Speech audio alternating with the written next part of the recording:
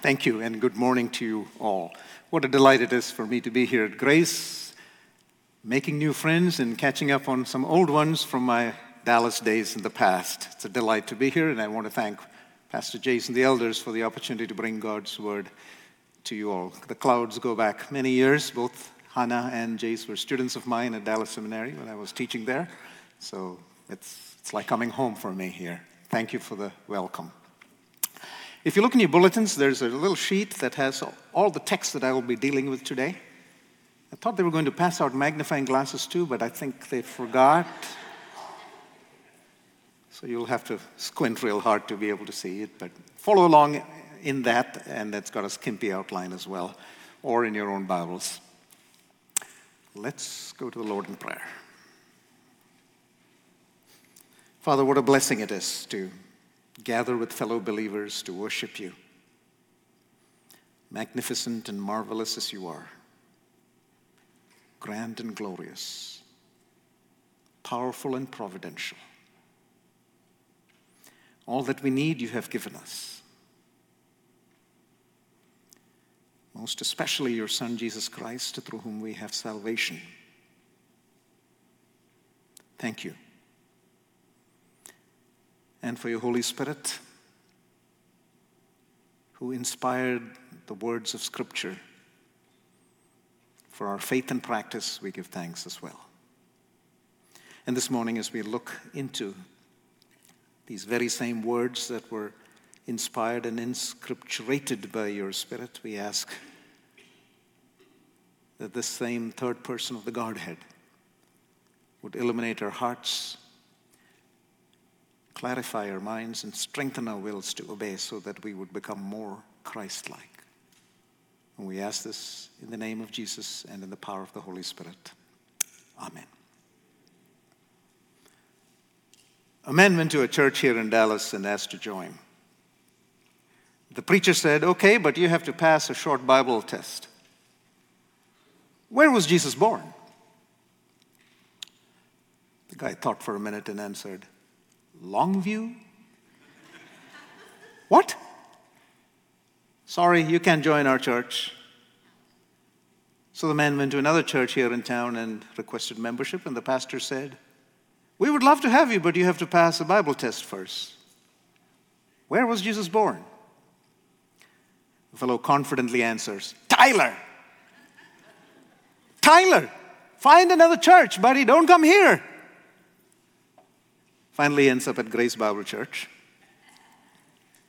where he runs into Chaplain Bill, who was pastoring here many centuries ago.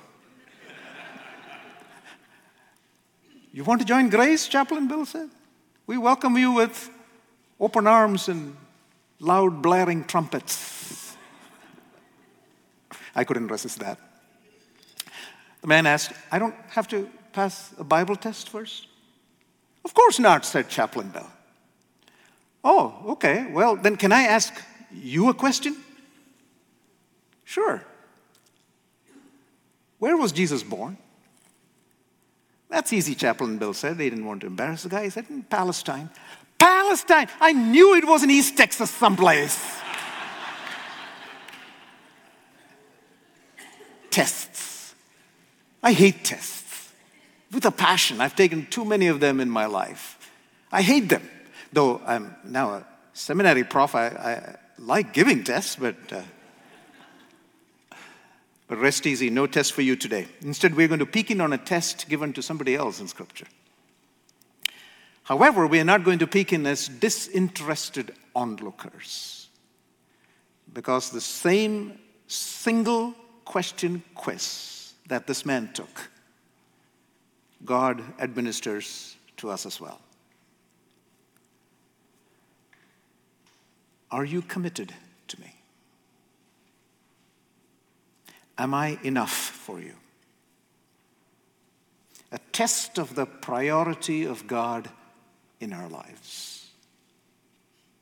How important am I to you? And this morning, eavesdropping on this man's test will tell us how to ace that exam in our own lives. So here we go, 3 principles for acing the test from the life of the patriarch Abraham in Genesis 22, 1 through 19. 3 principles for acing the test. What does it mean to be committed to God? I'll start at Genesis 22, 1 and 2. It's in your handout. Now it came about after these things that God, he tested Abraham and said, Abraham! And he said, here I am. And God said, take now your son, your only son, whom you love, Isaac, and go forth or go yourself to the land of Moriah. It's a rather unusual Hebrew phrase, go forth, lakah. Occurs only 2 times in Genesis. Both times uttered by God, both times addressed to Abraham. The first time Abraham heard this phrase was the beginning of the Abraham story in Genesis chapter 12, where God addressed Abraham for the first time. At that time, God had commanded him, go forth from your country, your people, your father's house. 3 parts. And here, God is addressing him for the last time in Scripture in Genesis 22. And the second command to go forth is similar too. It has 3 elements. Go forth and take your son, your only son, whom you love, and offer him there as a burnt sacrifice. And do what with my son? In Genesis 12, Abraham had been asked to sacrifice his country, his family, his clan, his past. Now he's asked to sacrifice his son, his only son, whom he loves, his future. A burnt offering, trial by fire, God's fire. How important am I to you? Am I enough for you? Sacrifice your son, your only son, whom you love. More than 15 times in our story here in Genesis 22, 1 through 20, the word father or son is mentioned. The narrator is emphasizing this father-son relationship. Father, son, father, son, father, son. This father had to sacrifice his son, my only son, the one I love. The narrator never wants for us to forget this relationship. That's not all.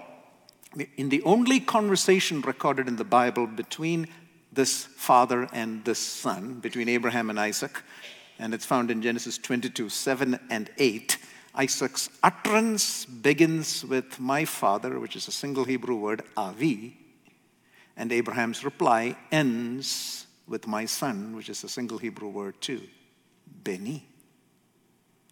First word of that conversation, of the only conversation the father and son have in Scripture, starts with my father and ends with my son. The narrator is explicitly raising emotional tension in the story. He's making one thing clear. A father is called to slay the son he loves. My son, my only son, whom I love. Fiery ordeal. We were told that this was a test, but remember, Abraham is completely in the dark. Why are you doing this to me, O God? And we wonder too, why was this test needed? Was it really necessary? And why now? Notice how Genesis 22:1 began. Now it came about after these things. What things? And why this test after those things? For that, we have to do a quick review of what has happened between Genesis 12 and Genesis 22. You see, all throughout the saga of Abraham, the patriarch has been rather clumsily stumbling along in his faith. In Genesis 12, he leaves his homeland, obeying God's call, goes to Canaan, but the next instant, he's in Egypt. He escapes from Canaan because of a famine. The first sign of trouble, he's out there. Could he not trust God to provide? And there in Egypt, you know what he does? He passes his wife Sarah off as a sister, afraid that the Pharaoh would kill him for his wife. Not a whole lot of faith there. If Pharaoh had taken Sarah into his harem, how would Abraham have the descendant that God had just promised him? Also, did you wonder why he takes Lot with him? God asks him to leave his country, clan, family, and he takes his nephew with him. I suppose the man is thinking, I'm too old for this child-rearing stuff. What do you think, God? Me change diapers at 75? I'll just let you work through Lot, my nephew. He's as good as my son. Well, that plan was not to be. Lot ends up in Sodom. And later his descendants become the enemies of the children of Abraham. And then at one point in Genesis 15, Abraham tries to pass off his servant Eliezer as his heir, a plan that God immediately nixes. Dude, that's in the Hebrew. Dude, I'm talking about your descendant. Don't you understand? And then when in Genesis 16, Abraham thinks, okay, fine. Maybe that descendant God promised is going to come from my own body. But through that old lady, Sarah? I don't think so. Hey, Lord, how about if I just collaborate with that slave girl, Hagar? Well, we all know how that fiasco ended. Hagar and the children are driven out, and that child becomes the forefather of another tribe of enemies for Abraham and his children. All along, good old Abe, bless his heart, does not seem to be taking God very seriously. Abraham doesn't seem to have a whole lot of faith in the promise of the descendant. To cap it all off, for the second time in Genesis 20, he palms Sarah off as his sister to Abimelech, a local ruler, because he's afraid they'd kill him for his beautiful wife. How could he get killed before having had the descendant God had promised him? Really, this guy is not showing a whole lot of faith. And then, after Isaac is born, that's in Genesis 21, Abraham, look at what he does. Genesis 21, verse 33. And Abraham, planted a tamarisk tree at Beersheba, and there he called on the name of Yahweh, the everlasting God. And we're going, yeah, right. Is this for real? Has God suddenly become the priority in his life? Because you see, when things are going fine and dandy, it's all about planting tamarisk trees, whatever they are, and calling on God and promising him my life. But when push comes to shove, that's when God is dismissed and forgotten. And I do my own thing. In my other life, I practice dermatology and see patients in my clinic, like Carol, whom I saw in the clinic the other day. I've taken care of Carol and her family for many years. So I asked her, hey, Carol, how are the kids doing? She said, they're great, Dr. K. They're great. Thank God. Knock on wood. Because you see, God cannot be trusted to take care of my interests, you see. I have to help him along, and knocking on wood, crossing my fingers, tossing salt over my shoulders, avoiding black cats, broken mirrors, and umbrellas indoors. God's all right. But I got to do my own thing if I have to get ahead. That's Carol. That's Abraham. And I dare say that's us. And that's why right after Abraham's seeming grandstanding here in 21:33, we have almost immediately in 22:1, our main text, now it came about after these things that God, he tested Abraham. A necessary test. How important was God to him? You see, it's easy to plant tamarisk trees and call upon God. It's easy to go through the process and look good. It's easy to wear the label Christian and be called an evangelical. It's easy to attach a WWJD to my wrist and a fish to my fender. But is it all for real? Or is it just a facade? How important is God to us? Really? There needs to be a test. And in our lives, there will be. Tests of faith are part and parcel of our spiritual pilgrimage. And here's the first step to acing that test. Expect God's fire. Expect God's fire. Not to trouble or to trap, but to stretch and to strengthen us, to remind us of the pettiness of ephemeral things and the priority of things eternal. Of course, our tests may not necessarily follow the pattern of Abraham's. Abraham had a choice. He could have disobeyed. But unlike that case, God may just take away those things we hold dear. A skewed EKG, a suspicious mammogram, your health gone. bank account empty, retirement non-existent, stock market rock bottom. Your finances gone. Layoff is announced, your name is on the list, the boss calls. Your livelihood gone. Maybe some of you are in the midst of tests like that. For the rest, let me assure you, it's just a matter of time. One will surely come your way. But no matter what the format of the test, God's quiz question remains the same. How important am I to you? Am I enough for you? A necessary test for our own good. And the first step to acing that test, expect God's fire. There is an irony in all of this. Isaac, the promised descendant, is finally born in Genesis chapter 21. But now in Genesis 22, the very next chapter, God wants him back. Abraham must have been absolutely stunned. No escape route, no rain check on the sacrifice, no substituting bird or beast. God wanted Isaac, your son, your only son, whom you love. An excruciating test by fire. So Abraham takes Isaac and his young men, servants, and they set out. Genesis 22, 3 and 4.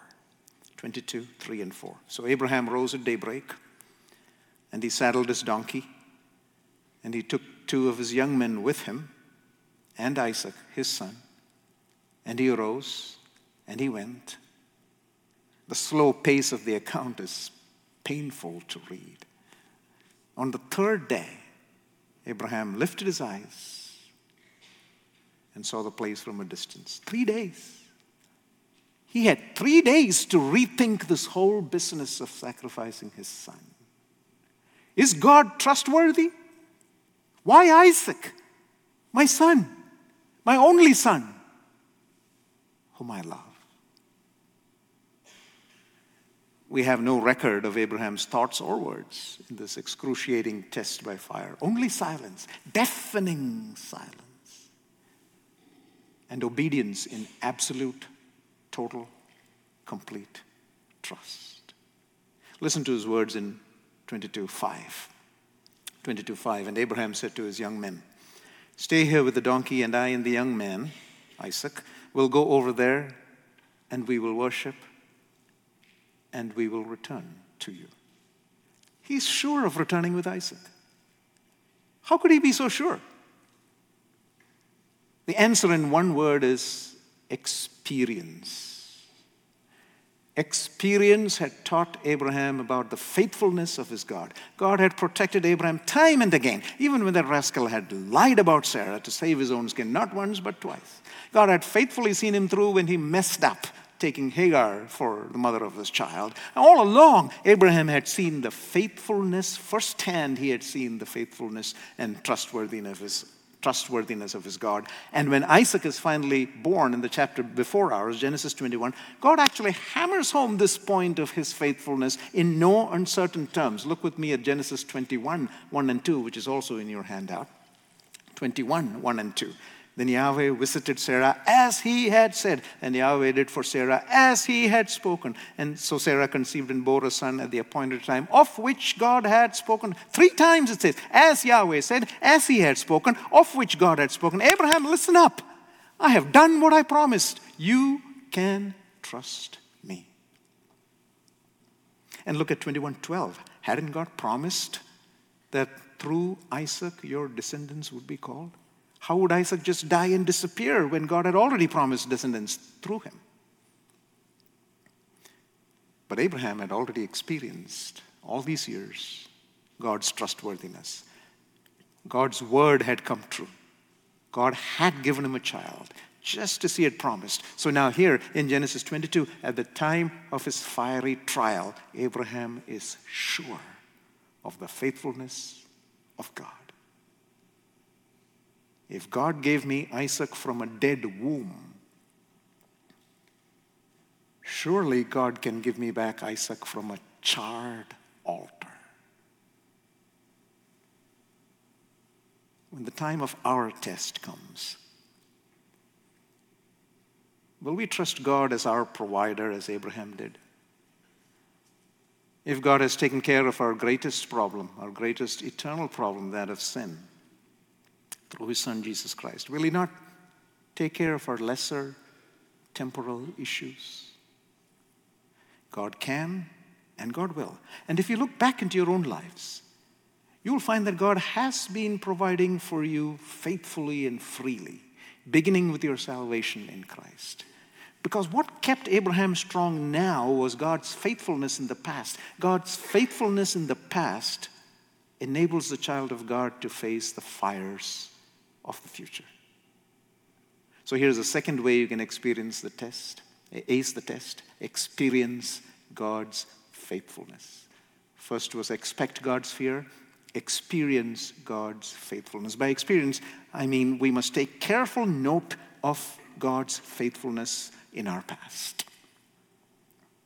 Most of you, I'm sure, are familiar with the app on both Android and iOS and on other platforms as well called Evernote. Evernote. If you're not, you should be. One of the ways I use that app on my phone and laptop is to create a picture catalog of God's faithfulness as I've experienced it.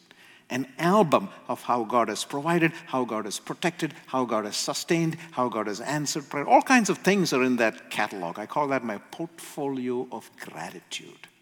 Photos of events, of cards, of people, things, pictures of anything and everything that remind me of God's faithfulness in the past. I'd encourage you to do something like that. Create a portfolio of gratitude for yourself or for your family, whether by using Evernote or simply a basket full of index cards. And go through them periodically. Pick a few, maybe every Sunday lunch, and just read it out loud.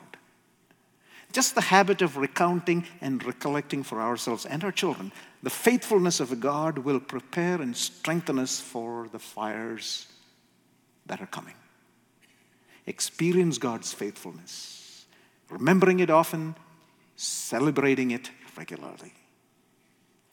How do we ace the test? Expect God's fire, experience God's faithfulness. Thirdly, Genesis 22:9. Abraham built the altar, and he laid out the wood, and he bound Isaac, his son, and set him on the altar on top of the wood. I wonder what Isaac saw in Abraham's eyes. My son, my only son, whom I love. Many a father has lost his child through some act of God, illness, accident, tragedy. But for this patriarch, a harder trial by fire was reserved. Yes, his child would be taken by God, but through Abraham's own hand wielding the blade. But he'd already experienced the faithfulness of this trustworthy God in his past. And so he decides to trust God now. Verse 10 through 12. Then Abraham stretched out his hand and he took the knife to slay his son. But the angel of Yahweh called to him from heaven, and he said, Abraham, Abraham, do not stretch out your hand against the young man, Isaac, and do nothing to him. For now I know that you have the fear of God. That's a key phrase. You know why? In Genesis 20, remember Genesis 20 where Abraham pretends Sarah is his sister when the local ruler Abimelech decides to appropriate Sarah? God intervened, scared the daylights out of this ruler, forcing him to return Sarah. Look with me at 20 verse 8. It's also in the handout. Genesis 20 verse 8. And Abimelech rose at daybreak, and he called his servants, and he spoke all these matters in the hearing, and the men were greatly frightened. They were afraid that God would punish them for what had happened. They feared God. But what I want you to catch is this. At the end of that episode, Abraham is confronted by Abimelech about his deception, the wife-sister deception. And Abraham tries to excuse himself to Abimelech, and that's a classic case of self-incrimination. Chapter 20, verse 11, also in the handout, 20, 11. And Abraham said, because I said, thinking, surely there is no fear of God in this place, and they will kill me because of my wife. That's the first time the phrase fear of God shows up in the Bible. And we're going, wait a minute, no fear of God? Abimelech was terror-stricken by the potential of sinning against God. On the other hand, it was Abraham who did not have enough fear of God to trust him. He was the one who did not have a fear of God. Instead, he feared man. But that was in Genesis 20. But after 21, where Isaac was born, Abraham had come to his senses and acknowledged and recognized God's faithfulness in operation. And so in Genesis 22, things had changed. And that's why the angel of God, as he stops Abraham from sacrificing Isaac, tells him in verse 12, Genesis 22:12, now I know that you have the fear, the second time fear of God shows up in the Bible. Now I know that you have the fear of God. The one who had no fear of God 2 chapters ago had now become, after experiencing God's faithfulness, the one who feared God. Abraham was now exhibiting the fear of God. And what did that fear look like? Genesis 22, verse 12. 22:12. Now I know that you have the fear of God, since you have not withheld your son, your only son, from me. Did you catch that? Your son, your only son. Once again, in verse 16, you have not withheld your son, your only son. Twice. Why is the narrator highlighting your son, your only son? Because of something missing here. Remember how it all began in 22:2. Count with me the items. Take your son, number 1. Your only son, number 2. Whom you love, number 3. What is it now in 22:12 and 22:16? Your son, number 1. Your only son, number 2. What happened to number 3? Whom you love. A deliberate omission. Proof that now Abraham loved someone else more than Isaac. By the way, 22:2 was the first time the word love enters into Scripture. Take your son, your only son, and the bells and sirens go off. The one you love more than me. God's quiz question, how important am I to you, had finally been answered. Abraham's priorities had been straightened out. He was committed to God. Now he feared God with reverential trust, total surrender, absolute obedience. Abraham exhibited God's fear. So here's a third way to ace the test. Exhibit God's fear. Exhibit, demonstrate, manifest, show God's fear. Because God's priority demands that his children hold back nothing from him. Nothing. That's what it means to fear God. He demands my soul, my life, my all. The sacrifice of Isaac never happened. But another sacrifice did. The real sacrifice here, the sacrifice of Abraham. His all for God. And notice how very cleverly the account actually tells us that. Look with me at the very end of the story. See how the story ends in verse 19. It seems like an innocuous verse, but pay attention to the characters in that verse. 22:19. So Abraham returned to his young men, and they arose, and they went together to Beersheba. Anything strange there? Somebody is missing. Where's Isaac? All along, interpreters have recognized this strange omission. Whatever happened to Isaac? The ancient rabbis had a field day speculating on what happened. One rabbi said, God just took Isaac and planted him in the Garden of Eden to study the Torah with Shem, Noah's son. Go figure. Another said, no, that's not what happened. Isaac was so traumatized by the affair, he said, Dad, you go on. I want to catch my breath. I'll come later. Another rabbi said, no, that's not what happened. Rebecca, Isaac's mother, was so worried about her baby boy that God just teleported him, as in Harry Potter, straight to Beersheba. Liberal scholars actually think there was a sacrifice, and Isaac was killed. And whoever, Moses, somebody who took the story to make Abraham a hero, changed things around so that that sacrifice didn't happen, but forgot to change the ending. I think the inspired narrator is clearly making a point. A line had been drawn. A decision had been made. Nothing would come between Abraham and God anymore, not even Isaac. And so Abraham returns home alone, parted from Isaac. In fact, father and son are never again recorded in the Bible as speaking to each other. After the story, Abraham and Isaac are never even shown coming into contact with each other in Scripture. Now, behind the text, what really happened, I'm sure they did. Behind the text, I'm sure they chatted and discussed cars and camels and politics and baseball. But the Bible just completely omits any mention of such contact. In fact, the next time, and the last time we find Abraham and Isaac conjointly mentioned in Scripture is when Abraham is dead and Isaac and his brother come to bury him.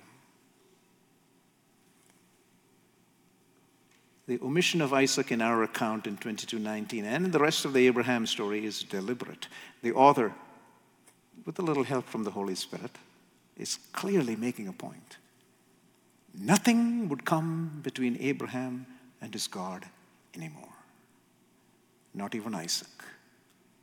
Because for Abraham, my son, my only son, the one I love, had now become my God.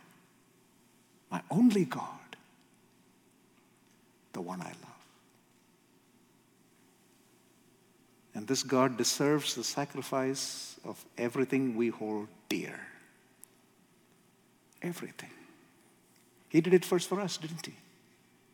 Giving us his son, Jesus Christ, to die for us on the cross. How important was God to Abraham?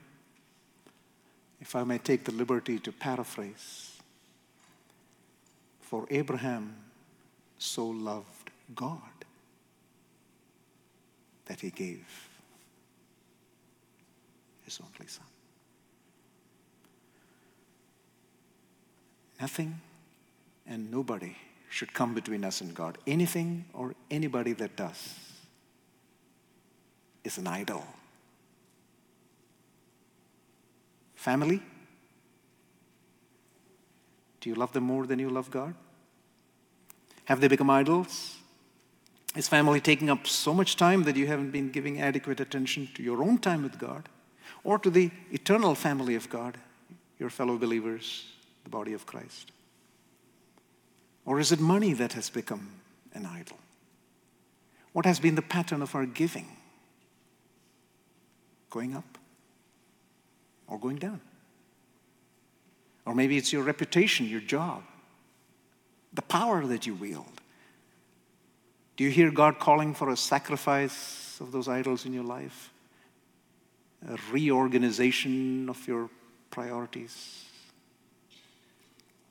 Saints throughout the age have practiced giving up things of value, at least for brief periods of time. Practice sacrifice to tune their fear of the Lord. Perhaps this is something we could emulate. Consider practicing sacrifice, at least temporarily. Here are 4 suggestions. They are commonly called the disciplines of abstinence. Solitude, sacrificing company. Fasting, sacrificing food. Frugality or simplicity, sacrificing luxuries. Celibacy, sacrificing sex, at least temporarily for a period of time that you decide upon. Let me challenge you to make one or more a habit periodically. skipping a meal or two once a week, or a temporary fast from media or sex, or giving up something that has gotten its grip on you. Maybe a lifetime of practicing frugality. And if it's your gift, as I think it is mine, maybe a lifetime practicing celibacy for the cause of Christ. Practice sacrifice. Engage in one or more of these disciplines of abstinence. They are great ways to exhibit the fear of God, to practice our fear of God. Reverential trust, total surrender, absolute obedience that demands your all. If you were inside the cockpit of a departing airplane, just before it took off from the runway, you would hear the co-pilot or pilot call out, V1, the point of no return. The pilot maintains a hold on the throttle as the aircraft accelerates to V1 speed, after which it is too late to take off, to abort the takeoff should anything go wrong. After V1, there is no turning back. Are you there? Have you reached a V1 commitment in your walk with God? The point of no return in your fear of God. Full throttle, complete obedience, absolute surrender, total commitment. With nothing, absolutely nothing held back from Him. God wants that of us.